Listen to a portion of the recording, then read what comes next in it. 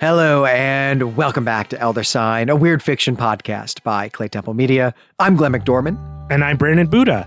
This is the second of two episodes we are doing on William Hope Hodgson's 1908 novel, The House on the Borderland. This is our discussion episode. Hopefully you've listened to the recap episode or read the book before joining us for this episode. Right. And as we said last time, this pair of episodes was commissioned by one of our Patreon supporters. We just want to say a huge thanks to that person for that here at the top of the show. We had a blast reading this, and I'm looking forward to getting into the discussion episode here. So I don't think we need to do any more preamble than that here on this episode. Brandon, what do you have for us? Well, the place I'd really like to start with the discussion is with what we left out of the recap, which is all the front material of The House of the Borderland. We've got two poems and an introduction to the manuscript to breeze through here and really look at what kind of bearing they have on the story, or, you know, maybe in the case of just the first poem, if it's just an artifact of publishing, say like a dedication page. And that's where we're going to start, is the dedication page.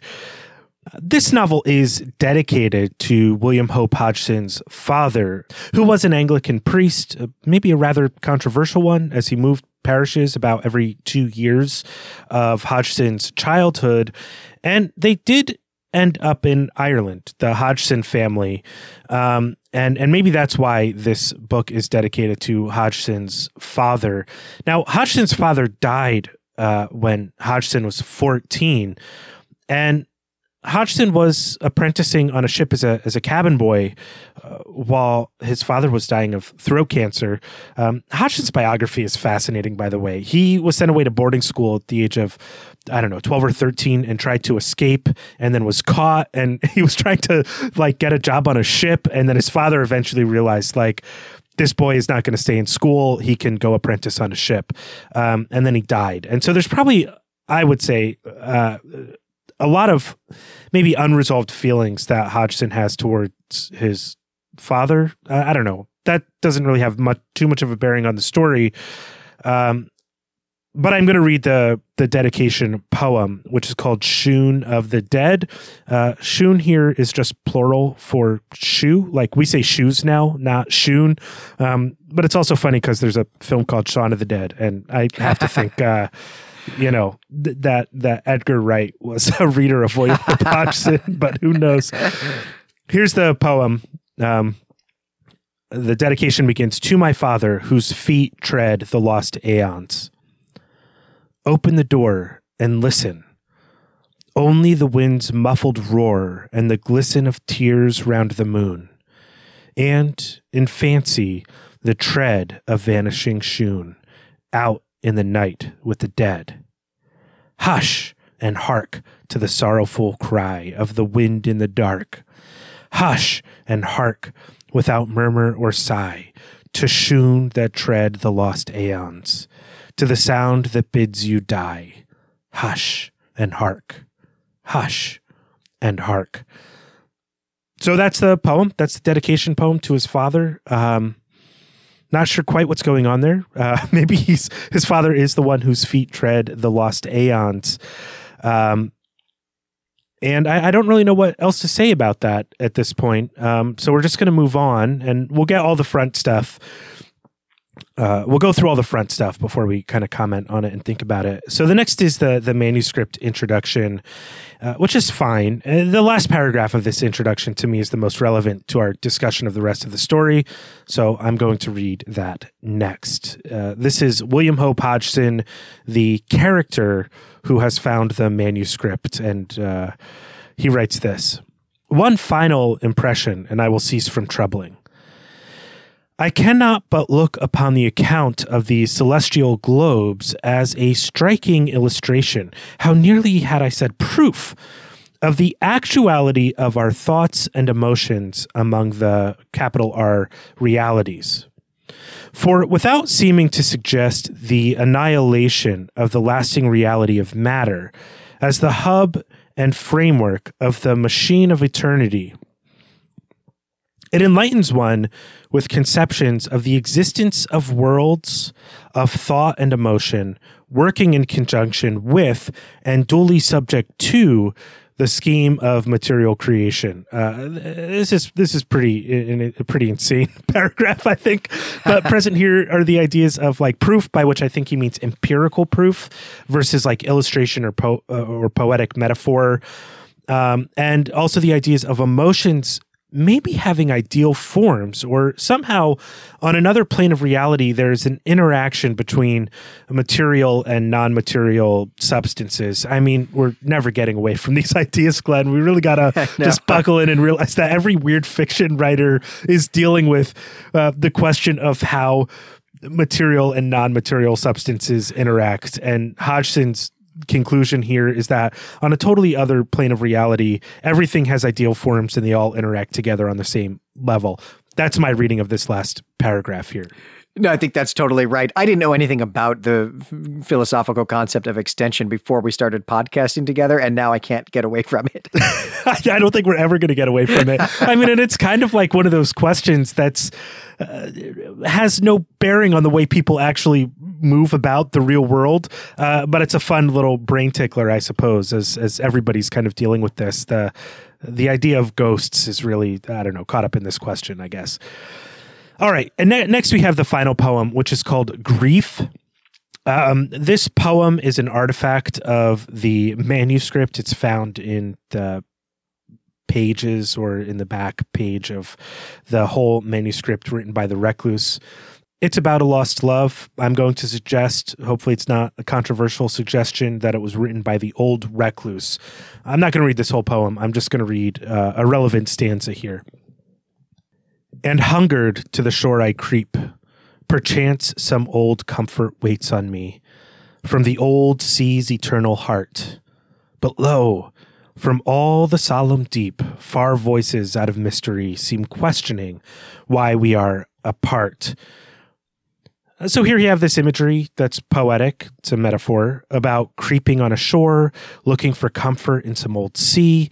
I think that there's a resolution to this poem in the story, and that this poem is important to maybe untangling one of the narrative knots that is present in the recluse's diary, namely that he's a recluse because his lover died, and all he wants to do is be with her again, and so condemns himself, I'm going to say, to hell instead of moving on. And all of this is to say that this is really a hell of a story to dedicate to your father. Right. Well, both this poem, which is actually called Grief, and the poem that is dedicated to his father, whose feet tread the lost eons, or actually, I guess, right, that poem is called Shoon of the Dead. I mean, they are both dealing with the similar idea, right, of grief, of missing someone who is now absent in your life. It is clear that is the central emotion of this story is grief, is loss, is this longing for someone who has died. It's really interesting to me that Hodgson transposes that from grief for his father to grief about a lover, though that's, of course, that's what good storytellers do, is they twist these things in order to explore them. But I'm not sure that without this prefatory material that's what would have jumped out to me as being the central component of the story. Yeah, I don't think it would jump out to me either. In fact, even rereading it in light of the discussion and saying, okay, this front material has some sort of bearing on the rest of the story, even in doing that, I'm not sure that, as you said, without it has any real bearing on what is taking place in the story. And all of this front material, I think, leads us to the first real flaw in this novel, which is the frame narrative. That we'll talk about how the front material reframes the rest of the story, maybe as we kind of move deeper in the discussion.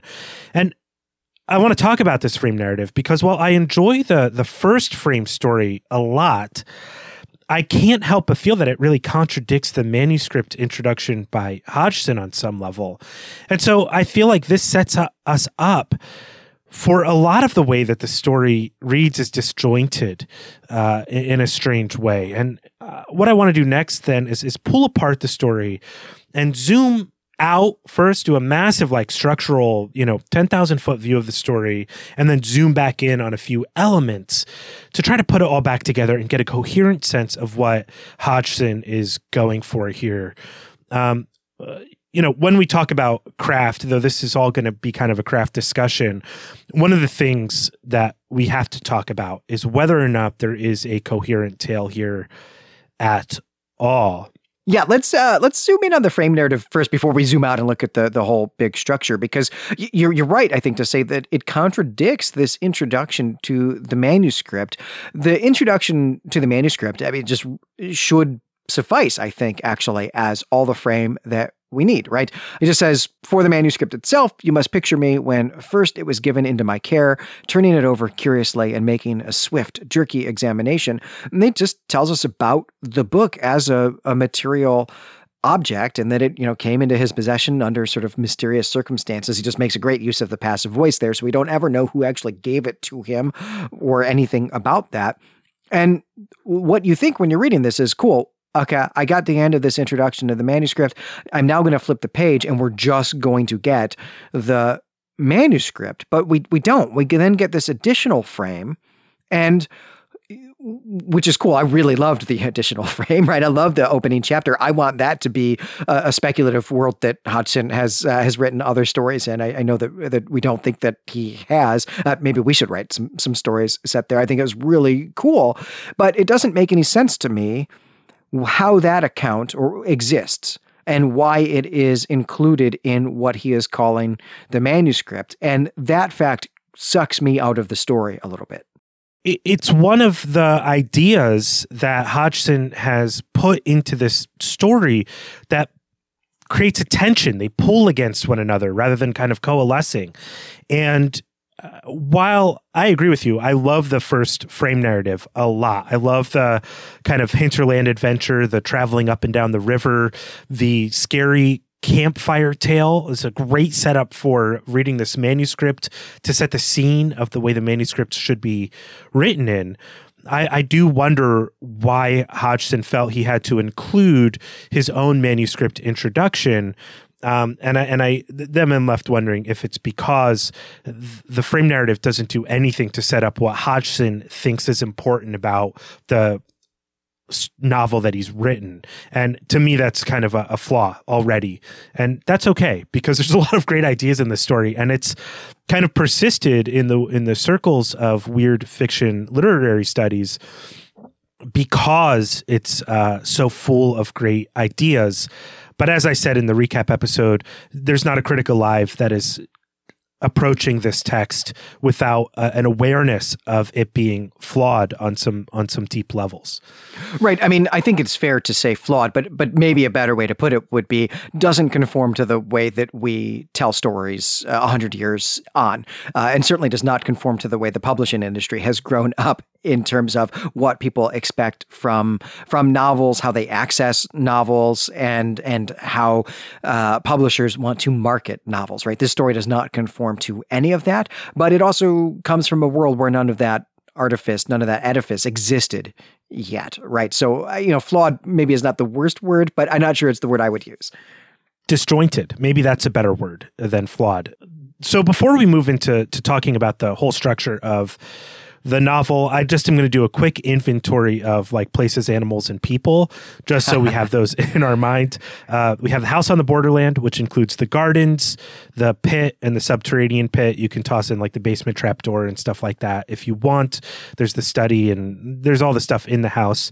Then there's the plain of silence, which includes the arena, the mountain range of statuesque gods. They're all inert. I think that's probably the best word to use to describe these gods. The Emerald House, which is the echo, I'll say, or the doubling of the house on the borderland, and the Sea of Sleep, where the recluse can meet his lover. That's also kind of a deep place of evil. And it really evokes this sense of dreaming, but it's an inescapable dream. In terms of animals, we have Pepper, something I'm calling New Dog, Tip, who's introduced at the very end. That's Mary's cat. The swine things and the thing in the arena, which I described in the recap episode is kind of the proto-swine thing. This is the one that's bioluminescent. It gives us this greenish hue, and it's a symbol of corruption or perversion of the green that is kind of the pure intelligence of the universe, or the maybe pure ideal form of the house on the borderland, kind of free from corruption. And in terms of people, we have the recluse, Mary, and the beloved, the object of the recluse's desire. I don't know if there's anything else you want to add. That's just an inventory, since we're doing this kind of odd mode of literary structural critique here. It's helpful to have that stuff in mind. Yeah, one thing that you left off the inventory of places, I guess, is outer space. Yes, you're absolutely right. Yeah, it's a very crucial part to the story, the cosmos, which seem to be important in some way, the exploration, the astral exploration of the cosmos. That's excellent. All right, so let's talk about the story structure and the elements included in the story in a kind of abstract sense. There's the frame narrative, which may or may not work, as we talked about. I like it. I'm not sure it's a part of the manuscript, which makes its presence a little confusing, but I really love the first frame. We've talked about that a lot. The frame narrative is about the finding of the manuscript in the ruins of the house on the borderland, which lets us know that all of this is past. Like, this is not going to be a recurring event. Nobody can experience this again. Next up, we get the first vision, which takes up 4 chapters. The vision takes the recluse to the plane of silence for the first time. Here he sees the old gods of mythology, that's a quote, and some that have not yet been discovered. And he sees the looking glass version of the house in Emerald with something trying to break in. And that's the thing in the arena, which is some sort of bioluminescent pig thing. Next, we have the siege narrative and its aftermath. The aftermath is largely involved with securing the grounds, the Home Alone part of the story. The securing of the grounds includes the pit, which fills with water, or the trapdoor in the basement. A lot of the house grounds exploration is here. And of course, the siege narrative. This section is 9 chapters. It's an adventure tale or a survival horror tale. And at the very end of this 9-chapter section of the narrator batting down the hatches, he thinks of his lost love for the first time, though she is present in this mysterious poem. Moment of him thinking of his lost love leads us into the second vision. This is another 9 chapters, and much of it is caught up with descriptions of the material universe, the heat death of the universe, the narrator's refusal to leave the house because his lover is allowed to visit him at the Sea of Sleep, and the idea that somehow this other plane is connected to the corporeal plane that he's a part of. And then finally, we get the aftermath of this second vision after Pepper dies. Basically, this is the thing from the arena breaking into our reality and infecting the recluse with a fungal disease that causes him to believe he's becoming this, quote, terrible mass of living corruption. This is 3 chapters, and then the final frame narrative is the final chapter. So it's actually very tidy in terms of structure. And I'm honestly not sure what fruit there is to glean from the tree here of looking at the kind of numerical numbers of chapters and how they're working. But in the middle section, there are 9 chapters each with not quite a mirroring number of chapters on either side, 4 in the front, 3 in the back, plus the 2 frame narrative chapters. But in the beginning, we have the introduction to the thing in the arena. We have its return at the end. The lover is present in the poem at the beginning and then looms over the story, sort of breaking through in this transitional moment that leads us to the second vision section. And so before kind of digging more into the discussion of the story here, I want to ask you, Glenn, does examining the story in terms of this structure give you any sense of imbalance in the narrative? When I look at the story this way, I think the siege narrative is out of place. I think there might be a better way to demonstrate the link between the corporeal plane of reality, our world, and the second plane.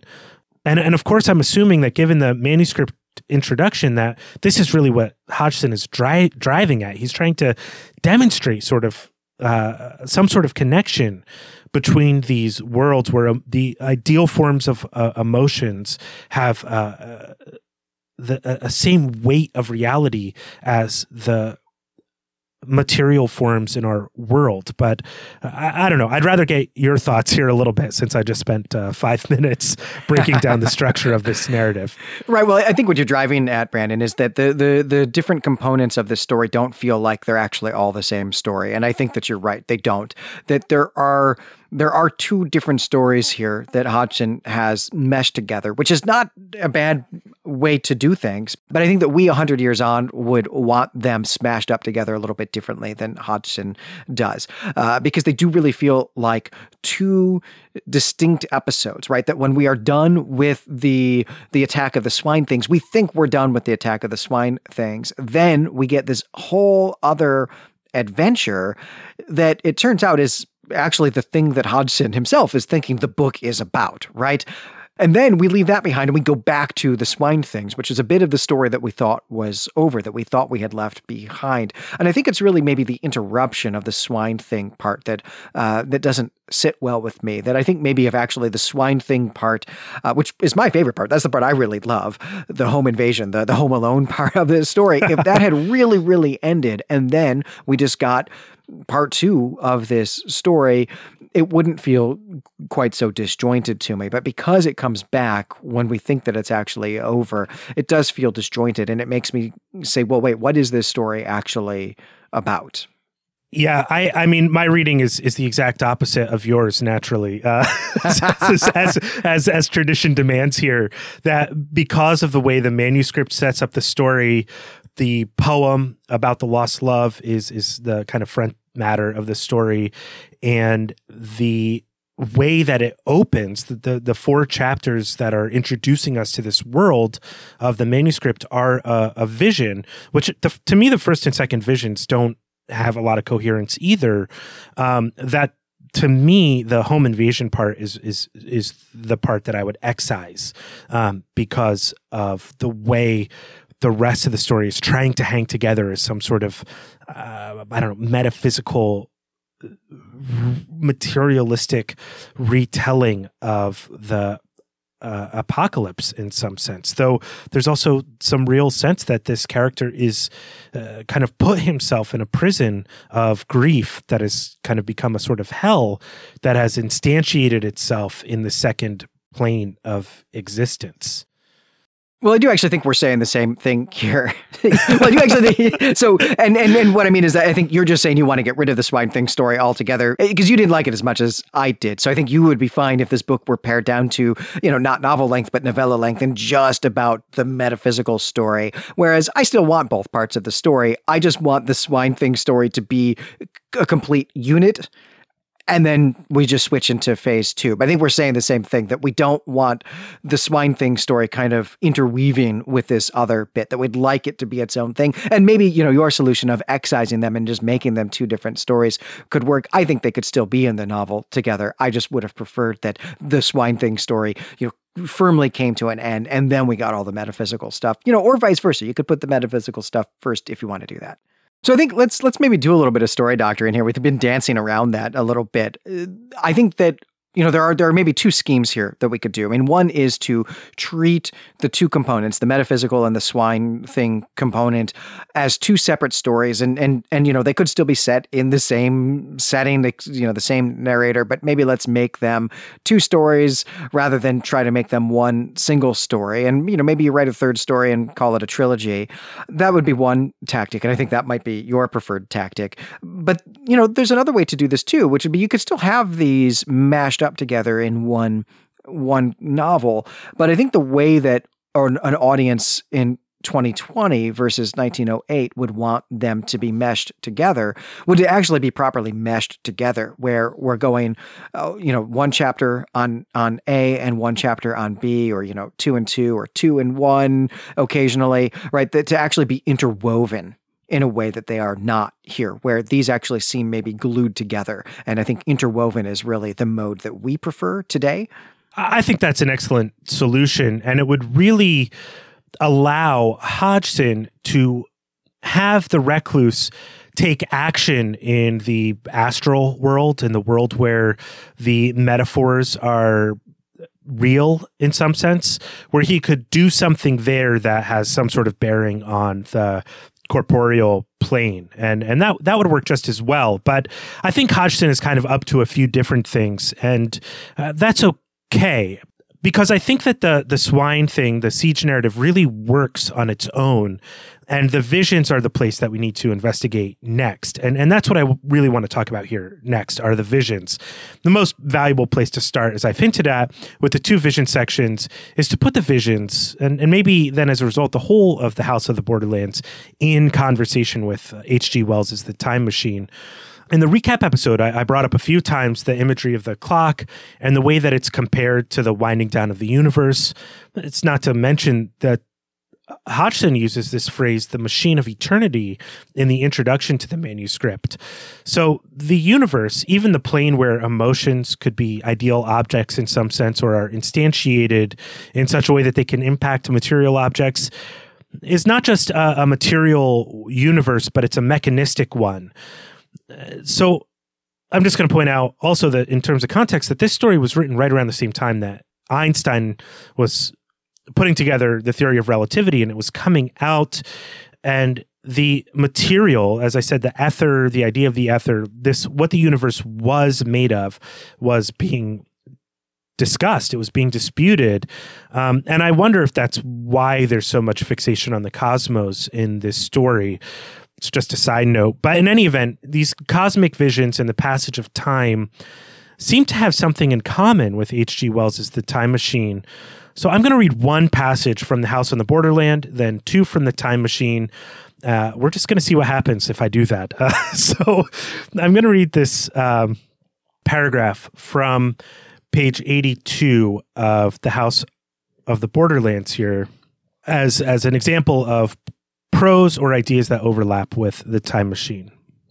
Thus matters were, and even after many incredible things that I have seen, I experienced all the time a most profound awe. To see the sun rise and set within a space of time to be measured by seconds, to watch, after a little, the moon leap, a pale and ever-glowing orb, up into the night sky and glide with a strange swiftness through the vast arc of blue, and presently to see the sun follow, springing out of the eastern sky as though in chase. And then again the night, with the swift and ghostly passing of starry constellations, was all too much to view believingly. Yet so it was, the day slipping from dawn to dusk, and the night sliding swiftly into day, ever rapidly and more rapidly. There's a lot more description here about the passage of time, but this one I think is sufficient to capture the point maybe that I'm trying to make. And so now I'm going to read from The Time Machine. I'm afraid I cannot convey the peculiar sensations of time traveling. They are excessively unpleasant. There's a feeling exactly that one has upon a switchback, of a helpless, headlong motion. I felt the same horrible anticipation, too, of an imminent smash. As I put on pace, night followed day, like the flipping of a black wing. The dim suggestion of the laboratory seemed presently to fall away from me, and I saw the sun hopping swiftly across the sky, leaping it every minute, and every minute marking a day. I supposed the laboratory had been destroyed, and I had come into the open air. I had a dim impression of scaffolding, but I was already going too fast to be conscious of any moving things. The slowest snail that ever crawled dashed by too fast for me. The twinkling succession of darkness and light was excessively painful to the eye. Then, in the intermittent darknesses, I saw the moon spinning swiftly through her quarters from new to full, and had a faint glimpse of the circling stars.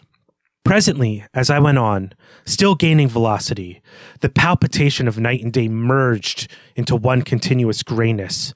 The sky took on a wonderful deepness of blue, a splendid luminous color like that of early twilight. The jerking sun became a streak of fire, a brilliant arch in space, the moon a fainter fluctuating band, and I could see nothing of the stars, save now and then a brighter circle flickering in the blue. And here's another passage that is more about kind of the end of the universe in The Time Machine. As I drove on, a peculiar change crept over the appearance of things. The palpitating grayness grew darker. Then, though I was still traveling with prodigious velocity, the blinking succession of day and night, which was usually indicative of a slower pace, returned and grew more and more marked. This puzzled me very much at first. The alterations of night and day grew slower and slower, and so did the passage of the sun across the sky, until they seemed to stretch through centuries. At last, a steady twilight brooded over the earth, a twilight only broken now and then when a comet glared across the darkling sky. The band of light that had indicated the sun had long since disappeared, for the sun had ceased to set. It simply rose and fell in the west, and grew ever broader and more red. All trace of the moon had vanished. The circling of the stars, growing slower and slower, had given place to creeping points of light. At last, some time before I stopped, the sun, red and very large, halted motionless upon the horizon, a vast dome glowing with a dull heat, and now and then suffering momentary extinction. At one time, it had for a little while glowed more brilliantly again, but it speedily reverted to its sullen red heat. I perceived by this slowing down of its rising and setting that the work of the tidal drag was done. The earth had come to rest, with one face to the sun, even as in our own time the moon faces the earth. Very cautiously, for I remembered my former headlong fall, I began to reverse my motion. Slower and slower went the circling hands, until the thousands one seemed motionless, and the daily one was no longer a mere mist upon its scale. Still slower, until the dim outlines of a desolate beach grew visible. This is towards the end of The Time Machine, and this is the basically extinction of all life on Earth. This is a purely materialistic sense of the heat death of the universe that Wells is describing. But what I really want to point out here is some of the language is very similar between The Time Machine and House on the Borderland. And there are more commonalities between the texts of the time travel and the experience of the death of the universe or the slowing of the sun than just in the passage that I read from The House on the Borderland. So I wonder if Hodgson is on one level of the text with these visions responding to the time machine, to this materialistic, mechanistic sense of the universe, and is trying to take it to another level by, as I suggested in the recap, rescuing the idea of consciousness or souls here.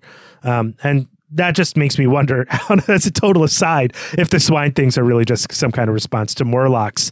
But I wonder what was going through your head here as I was reading these passages from The Time Machine and thinking about what Hodgson has presented in the House on the Borderland as the recluse's experience of these same sorts of things. Yeah, this is all really awesome. Let me back us up just a little bit. The historian in me wants to contextualize some of the things that you said in your preamble to reading these passages, which is just to situate us in time. So things that we've thrown out, right? So the date of the House on the Borderland is 1908, published, probably written in 1907 or 1906. Einstein's really big papers, where just almost everything that he's famous for is first published, is in 1905. And Hodgson almost certainly did not actually read those papers, but probably did read journalism, science journalism about those papers. These were huge news. They were, they would have been in newspapers. The Time Machine by H.G. Wells is 1894. And there's for good measure, because I got the date wrong in our recap episode. Dracula, 1897, not 1894. That doesn't matter here in this list, but we're dating things. I just want to say that, this period between 1890 or so and the beginning of the First World War in 1914, what's often called the fin de siècle, is a really awesome period in literature where we have all sorts of stories like this in dialogue with one another. Everybody was reading everything. Things were largely published, serialized in newspapers and so on. And so people were really responding to each other's works in ways that just don't happen with us today, where we just kind of live in bubbles and we read and we write in bubbles and we podcast in bubbles and so on. So a very different world, intellectual world than the one that we inhabit now. I do also want to say I have done the Time Machine here on the network. I've done an ATOS style episode on the Time Machine that's going to be a Patreon episode at some point in 2021. So people who are hearing the early access version of this on Patreon, which we do since this was a commissioned episode, will not have access to that yet, I don't think. But Elder Sign listeners may be able to pop over to Patreon and check that out if they're interested. And the reason I'm thinking, even just thinking back to my Patreon episode about the Time Machine, is that one of the things that struck me on my reread of the Wells book a few months ago is that it also is really disjointed and not written at all the way that we would write that story today, where there's this whole story that's about Morlocks and Eloy and it's about the time traveler, and his motive is trying to get his time machine back. And then there's some business about a woman he's come to care for going into danger and so on.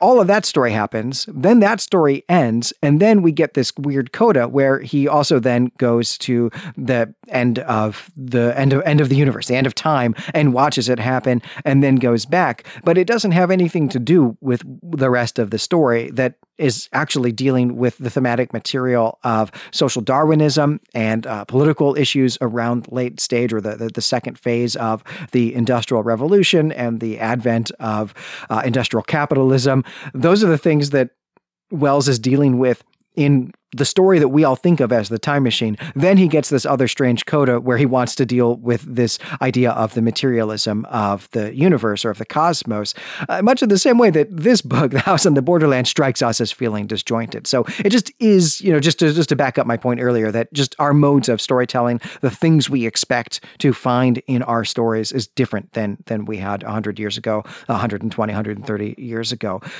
But now that I've said all of that, let me get to the actual point that you're trying to make here, which is, hey, this book is very much in response to the things that are going on in the Time Machine.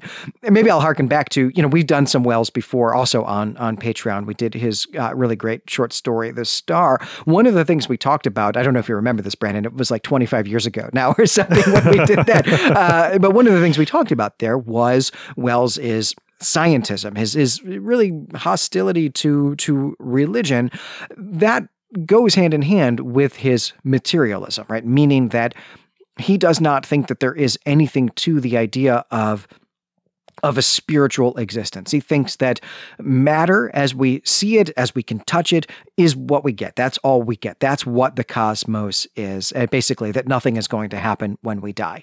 That we don't have souls. There's no such thing. We are just bodies. That we are just matter. Everything is just matter. That's very clear in a lot of things that Wells writes. And it is a big part of that end of the Time Machine there. I mean, that's what he's describing for us, is there's bits and pieces of the cosmos ending and watching it happen, or really, I maybe should just say the Earth, the solar system, not the entire galaxy, the entire Milky Way galaxy, or the universe, to be clear. But that's clearly what Hodgson is responding to here, and Hodgson very clearly, I think, also has a different attitude about this, which maybe is not surprising since he grew up in a household as the son of an Anglican priest, and the book is dedicated to him. The book is dedicated to that priest, right? So it's maybe no surprise that Hodgson is wanting to offer an alternative understanding of what actually makes up the universe. But that is also, like you say, trying to grapple with the revolutions in physics that we're kind of using Einstein's 1905 papers here as kind of a shorthand way of talking about that, right? But revolutions in physics that Einstein is a part of, but not the only part of. And thinking about what are the properties of the universe? What are the physical properties of the universe? What is it made of? How do those things relate to each other? And Hodgson is trying to live in that world while also still living in the world of Christian cosmology. That's my sense of it anyway. Yeah, I wouldn't go so far as to Christian cosmology, and I think that's the next question I want to get into. But I think that there is some move on Hodgson's part here towards his father's belief system. I don't think that Hodgson was, by any stretch of the imagination, a kind of a doctrinal or Orthodox Christian, though it really does seem to me as though he is interested in the idea of, the transmigration of souls, of a kind of eternal recurrence or return where the universe repeats itself infinitely, and there is a core intelligence to the universe. He's not willing to call it the Christian God, though we should say that the new sun being green here, and we have all these ideal forms. The house, the Emerald House, for instance, is an ideal form. It's emerald. This sun is really more of he comes to think of it more of as this intelligent being than just a star that is pulling the universe back into itself. It's just very interesting to me that this story, just on the level of language, is borrowing and responding to Wells's Time Machine and saying, like, hold on, you can't just speculate that none of this sort of metaphysical reality is real in your book about time travel. I'm going to write an imaginative book that covers some of the same ground, except my character's going to be evil on some level. That's a very strange choice to me, but that the kind of non-material world is just as real as the material world. And I think that is one level in which this text could be analyzed, which I don't know if we're going to go too much more into, but I hope it's food for thought for our audience to maybe go to the Gutenberg Project and read the Time Machine and then read the House on the Borderland and kind of compare them side by side. Well, I think also we need to throw in that mix Dante, right? And I guess maybe that's what I was thinking of when I'm invoking Christian cosmology. This idea of thinking about, in Dante's case, just the planets, right? The celestial spheres of our solar system as a part of the heavens, right? Of thinking about the lights that we see in the sky, the lights we see in the night sky, as actually having some kind of role to play in the understanding of what is the Christian afterlife. And that seems to be what Hodgson is doing here as well, right? With his own celestial spheres. I think that's absolutely right. And I would argue that Dante is on Hodgson's mind as he's writing the story. As we pointed out in the recap, the Sea of Silence, which is an evil place, admittedly, by the ghost of the lover, is paradise to the recluse because she is there, which is, as I said, a perversion of this kind of Beatrice archetype that we find in the Divine Comedy by Dante. Well, the next level that I want to look at the visions on is really the purely metaphysical level. I think we've covered kind of the knots in the purely materialistic or mechanistic senses of that fairly well, or at least given enough food for thought for people to think about beyond the limits of our podcast here. But I think there's some real metaphysics going on, and I primarily want to look at the relationship between the plane of silence and the quote unquote real world. And also, I want to explore what could be Hodgson's, pseudo-secular, materialistic apocalypse as a reimagining of the Christian apocalypse found in the book of Revelation. And some of this we've kind of already danced around. And we don't have time to do a huge textual analysis here, so I'm just going to move briskly through some of these points. I'm going to suggest that the plane of silence is some sort of echo or a representation of our world that includes a full representation of all the possible gods. But here these gods are giant stone statues surrounding the Emerald House on the Borderland. And this green imagery is, again, I'm going to say is a representation of the ideal form in some way. And it's important because it's the ultimate intelligence of the universe is this green sun, and the thing of the arena is a corruption of that. It lets off a greenish hue as part of its luminescence, but it's not green. It kind of like leaks this green this green light, and it's a kind of negative image. But man, let me just say, it's tough to do a drive-by of all this stuff, but all of it's in the text. I swear. I promise you, I am not going out of the text here. So the swine things, in terms of the relationship between of the plane of silence and the real world, the swine things are clearly related to the thing in the arena in some regard.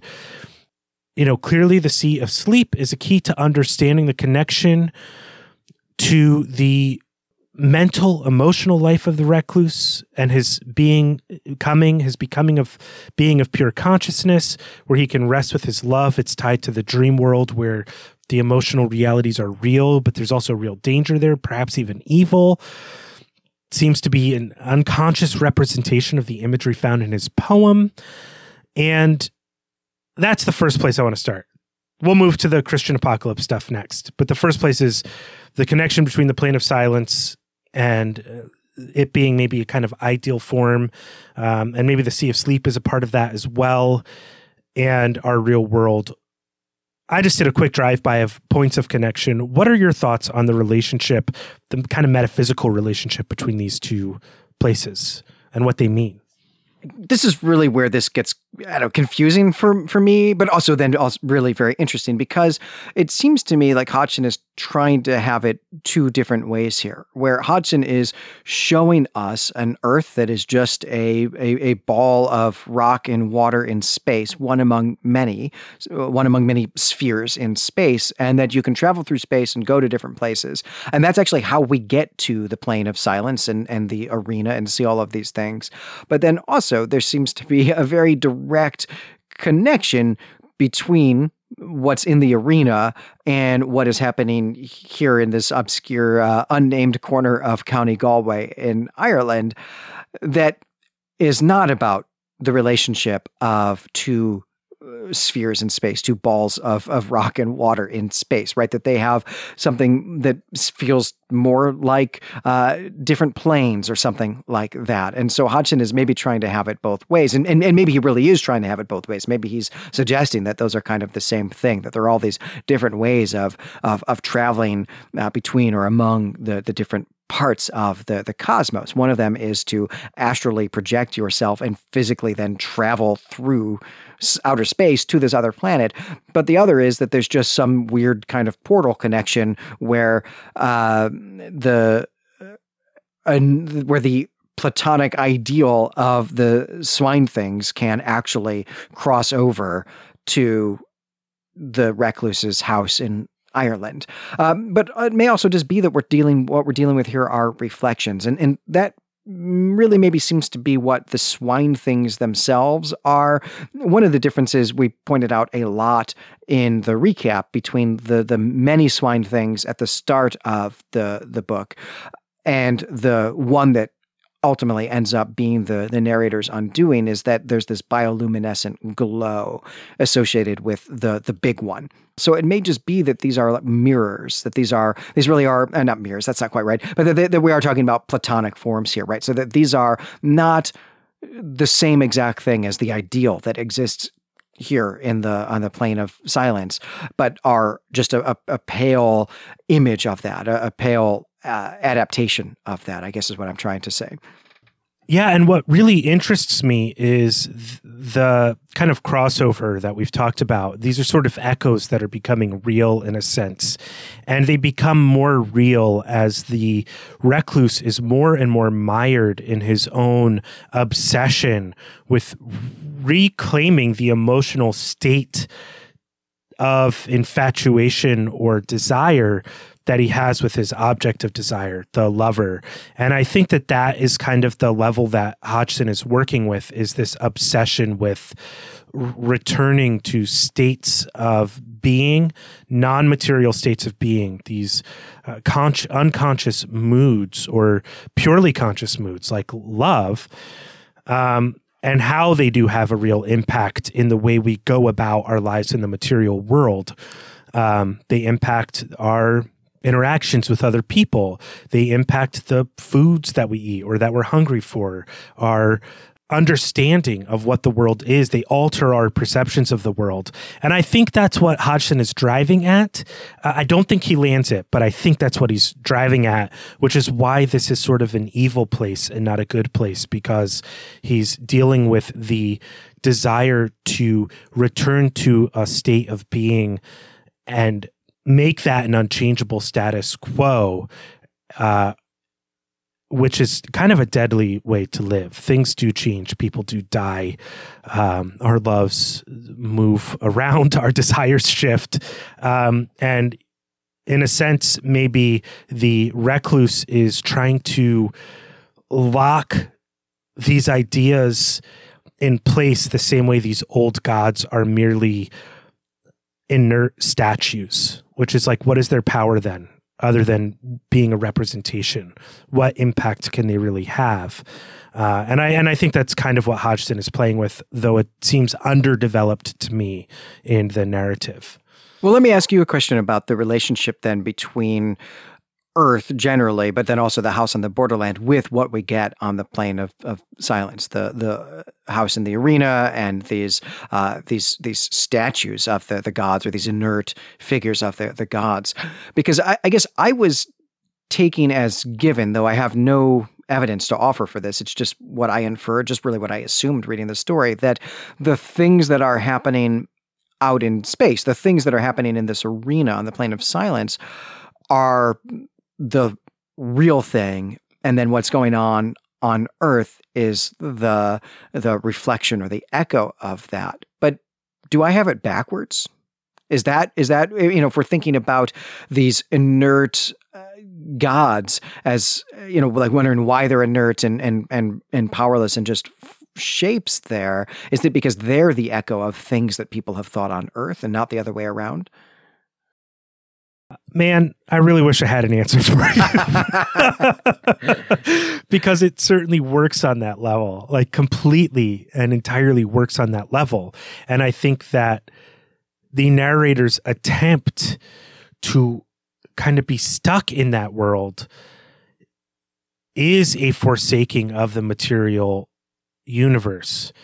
But like I said, it's really underdeveloped. This story is, as I pointed out in the recap, I think I said it was bloated with ideas that really push and pull against each other. And this is an instance where I think that happens. And I think in one sense, I prefer the idea that the emotional world is, or the second plane of reality is the echo of this world. And the thing in the arena trying to get into the Emerald House is the narrator's isolation finally taking over, where he is giving himself entirely over to his grief and obsession with his object of desire, and maybe that he's drawing those things into the real world in some sense. But it's tough to get a solid reading on this story. Right. I mean, Hodgson does not spell this out, right? This is not a fantasy novel in which one of the things that we're chiefly interested in is how does the magic or how does the numinous thing actually function? Hodgson is not making that at all clear to us. And I don't think he's even inviting us in to try to figure out a system that he himself has devised, which is, that's what Gene Wolfe does, right? But that's not what's happening here. I'm not sure that Hodgson himself maybe could answer the questions that we've got like this. Right. Well, let's move on briefly, because I think we're probably going to return to this in the last kind of story question that I have, or structure question that we're looking at, or zoom in. I want to touch on the next metaphysical level of this story, which has to do with the transmigration of souls, eternal recurrence, or the eternal return of the universe, and the end of the universe. And as I've said many times, this seems to me to be an attempt for Hodgson to retain the power of consciousness and souls without resorting to the Christian apocalyptic end of the world where Christ returns and there's a new heaven and a new earth, etc. Rather, the universe, or at least the recluse, returns after the universe ends and he comes back to his home. He returns exactly to where he was in his lifetime, maybe as the universe spins back to place him there, but it's a rebooted universe. And some of the differences are that, like, Pepper is a pile of ash, but instead his sister has a cat, and something has changed. Perhaps the whole universe has gone through one of its infinite cycles, in other words, of expanding and retracting. And all we know is that Pepper's no longer there. Pepper didn't survive that eternal recurrence. But pure consciousness is a real material idea. The Book of Revelation is invoked. Hodgson is trying to do something with that in this story. And, I don't think we need to go too deep into this, but what do you think Hodgson is doing by invoking the Book of Revelation with the recluse's apocalyptic visions? Well, let me go back and tug on the thread that you dangled there for me, which is this idea of is the present of the end of the book the same present as the beginning of the book, or are we dealing with some kind of multiverse here where Hodgson or the Recluse rather started on Earth 1, went to the end of the cosmos, and then went back and found himself on Earth 1610 or something like that, right? and so things are slightly different, right? Things are very similar, but slightly different. Though he doesn't encounter another version of himself here, though, I don't know, we could write that fan fiction. That would be a lot of fun to do. That's a really interesting idea. It did not occur to me while I was reading it. But it does explain why there's a cat, and I guess you would have to think, why not mention the cat earlier, especially when we are already using animals to show us that there is danger, or when there is danger, where it's coming from, and also to make us scared, right? That there would have been great use for the cat during the actual siege narrative, and so maybe there just wasn't a cat then because this was a different part of the multiverse. That's a really interesting idea. I think it would shake up a lot of the things that we've been thinking about in terms of what Hodgson is up to with his metaphysics. But let me get to your real question here, which is about why invoke this apocalyptic imagery. And well, we are getting the end of the universe here. I do think that something that is strange to me in thinking about, the flippant thing, I guess maybe that I said earlier that you were right to question me on is the extent to which Hodgson is offering up a kind of Christian cosmology here that might still work in the materialist cosmology that's growing up in the revolution in physics around 1900. Because, I'm not really sure where there's any Christ necessarily, or even Christian or Judeo-Christian theology necessarily in this story, other than that we're dealing with a universe in which souls and emotions, our mentalities, have a material existence in ways that people like Wells don't allow for. And Hodgson seems to be thinking through what that would actually be like here. What would it mean for us if all of the things that physicists and astronomers are showing us about our universe right now that have been revolutionizing things for 20 or 30 years and are certainly going to continue to for the rest of the 20th century. How do we reconcile that with our understanding of souls as being this eternal thing, and thinking of heaven or just any other kind of afterlife as a physical place, as a material place? Where in the cosmos does that place exist? I mean, this is maybe the same question that Star Trek V is asking when they, actually go to the planet where they find God, but except it's not actually God, right? That seems to be the sort of thing that Hodgson is envisioning here. So he's saying, okay, well, where is heaven and how do we get there? And when do we get there? And he seems to be envisioning that it takes a really long time for our souls as a material object to get to the center of the universe, which is what we all mean by heaven. That's where we're all going to live in the afterlife together. At least that's maybe my sense of it. But again, I think this is all a little bit confused. I don't know. What did you think was going on here? I mean, I think that's a fine reading. I agree that it's confused, and I really think that one thing that Hodgson is doing is trapping his character in hell, while all of these other souls travel to the point of eternal return, or the prime mover, or the green new sun, or whatever. That what Hodgson is showing us. And I think the only bit of Christian metaphysics we get at the end is the narrator, the recluses, crying out for forgiveness. He invokes the name of Jesus here to do that. Though that seems to me to be more of a use of language that is more practical than it is prayerful. It's not an appeal to Jesus. It's more like, oh, Jesus, help me. Like I'm really screwed here. But yeah, I think it's a little confused. And I think that Hodgson is really caught up, as I've said many times here, with this idea of the eternal return, and is using some Platonic imagery poorly to kind of deal with that, to explore those images.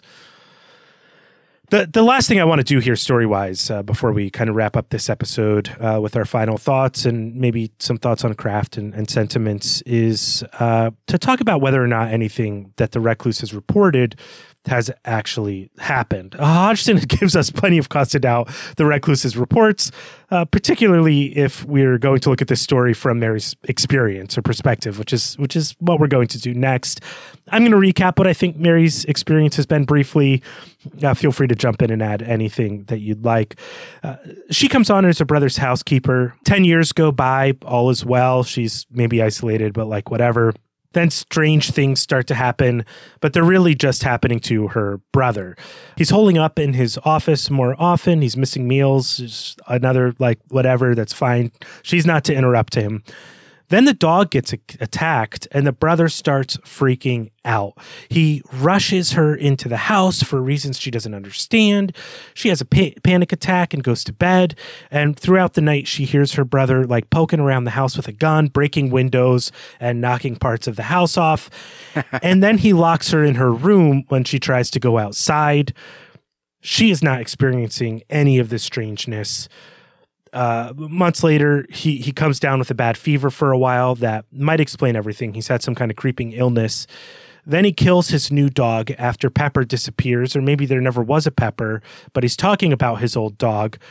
But he never talks about these strange occurrences. I mean, we have no idea, as we said, what happened to her after the story either. She never seems to come out of the house. Maybe she was a ghost the whole time, because what we get from the recluse's report is that he primarily subsists on brandy and cookies, which is like pure 19th century bachelor fuel. And then Tonneson, who's one of the characters in the frame narrative, is convinced all of this is real. The Hodgson who wrote the introduction, is split on whether the recluse broke into some metaphysical plane of reality. I mean, I'm kind of combining Mary's experience with some other bits here of maybe this never happened. But the real question is, why do you think Hodgson sows this type of doubt in the story? And what do you think Mary's experience is going to lead us to believe as readers? Right. We have so far been dealing with this story as if the metaphysical stuff that is presented here is some kind of cosmology that Hodgson is presenting to us as readers and in response to, in dialogue with the time machine. I don't think that's wrong, but there is a lot in here that suggests that the narrator of this story is insane, and none of this actually happened, which maybe kind of undermines the idea that Hodgson is advocating for this kind of way to deal with the new materiality or the materiality of the new physics. Because I have my sense is that none of this actually happened, that I think Pepper probably is real, but you're right to point out that we get no corroboration of that, right? That Mary never actually talks about Pepper, and maybe she is listening to her brother talk about this dog that doesn't exist anymore, that, maybe used to exist but doesn't anymore. And so there's all of this stuff that Hodgson layers in here to make us wonder about the mental health of the narrator.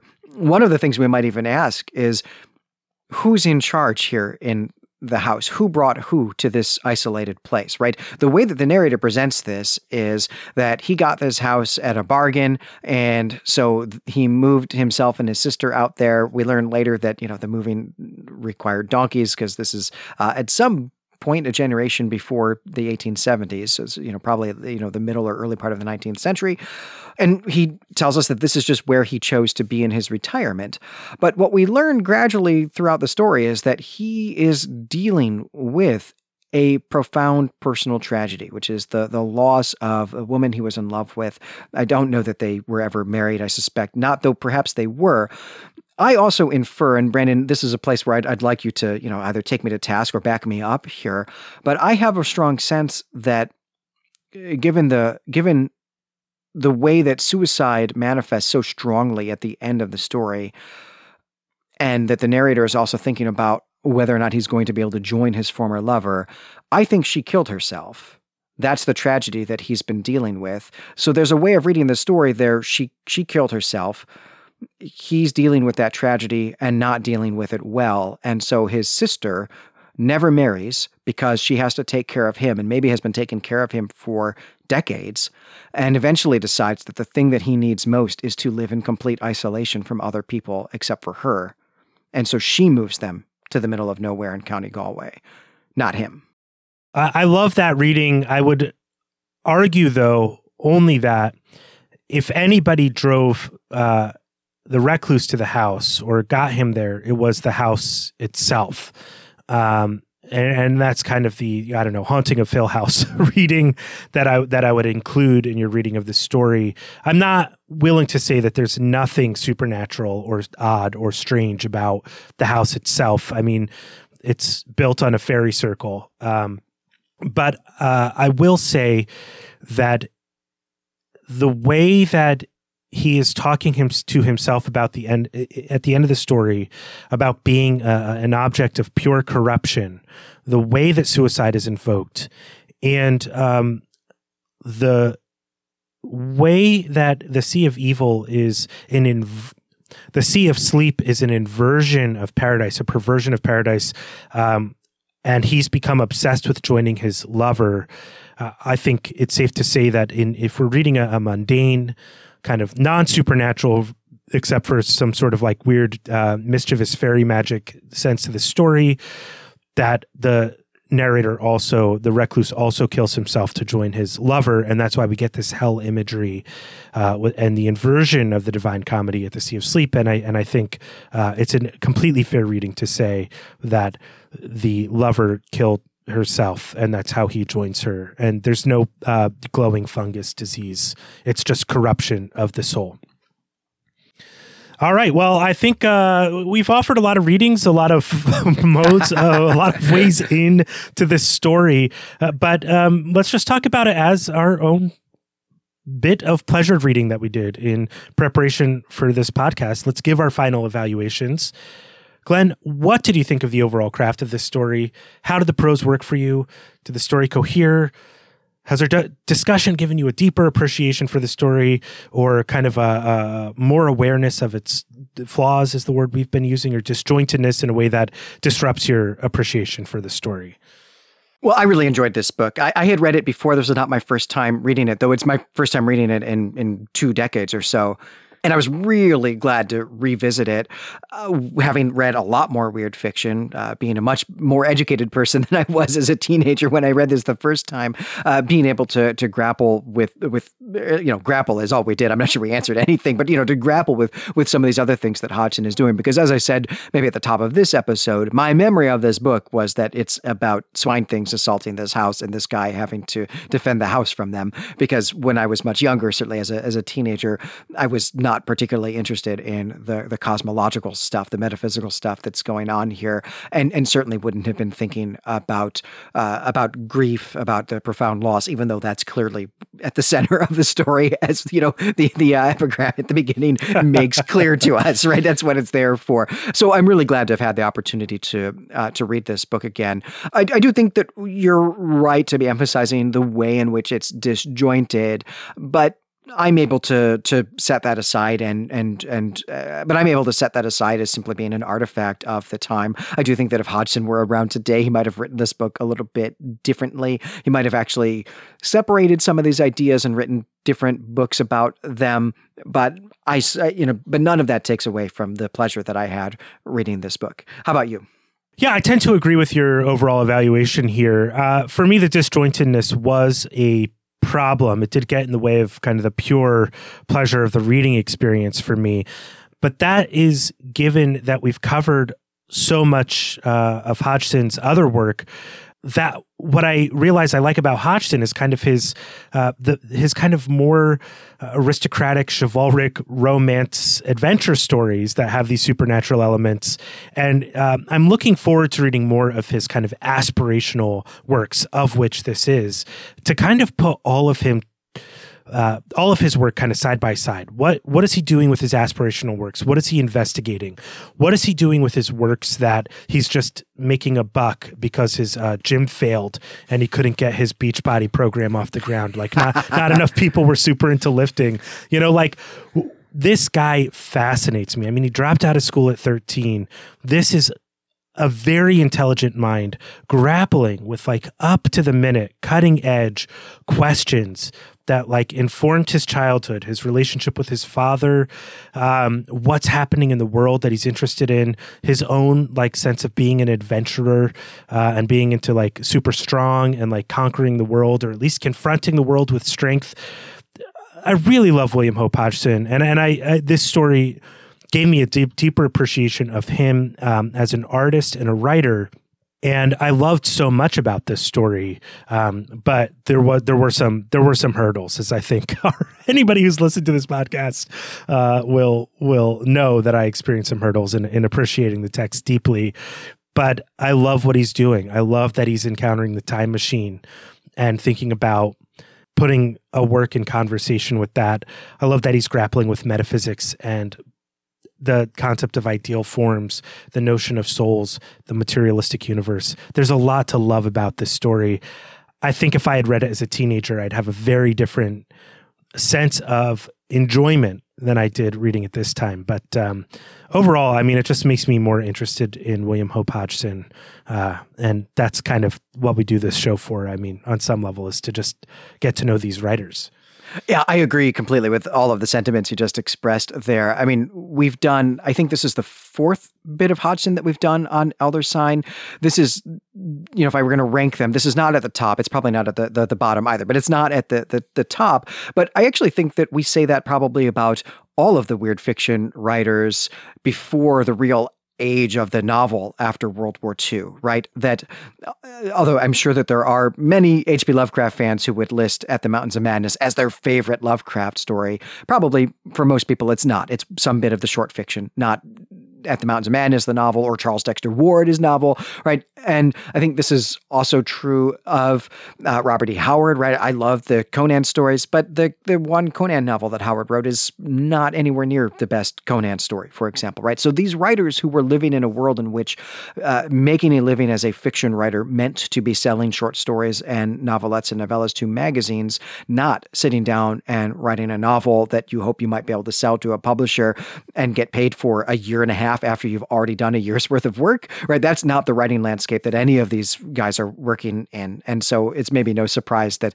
this feels maybe rushed or disjointed or something to us, and that we're naturally gravitating back towards Hodgson's short fiction. And I will say that this really makes me want to get back to Carnacki the Ghost Finder, because I think that is where we are going to get more of Hodgson thinking about cosmology, right? When we did The Haunted Jarvie, that's what he was dealing with. He was thinking about new discoveries in physics, right? He was thinking about electricity as this new idea, this new concept. So I want to get back to Carnacki. I want to do some more Carnacki stories and see what other problems in physics Hodgson is thinking about and how he's thinking about them. And having this novel under our belt, I think, is going to help us do those Carnacki stories and understand them and situate them in the wider context of what Hodgson is thinking about. So I'm super glad we got to do this. Well, I cannot wait to get to more Carnacki stories. I really enjoyed The Haunted Jarvie, but I think that that's going to close this discussion of The House on the Borderland. Once again, I'm Brandon Buddha. And I'm Glenn McDorman. As always, you can find us and our other creative projects at claytemplemedia.com. Check us out on our forum on our website, claytemplemedia.com, as Glenn just said. And also check us out on our subreddit, which is Clay Temple Media. And just another huge thanks to the Patreon supporter who commissioned us to do this pair of episodes here on The House in the Borderland. Just so glad that we got to do this. This was a really good time for me. So we will be back in a few days with whatever is next. We don't actually know what that is because time is wibbly wobbly where we are, but you can always find out on the website. So until then, we greet you and say farewell.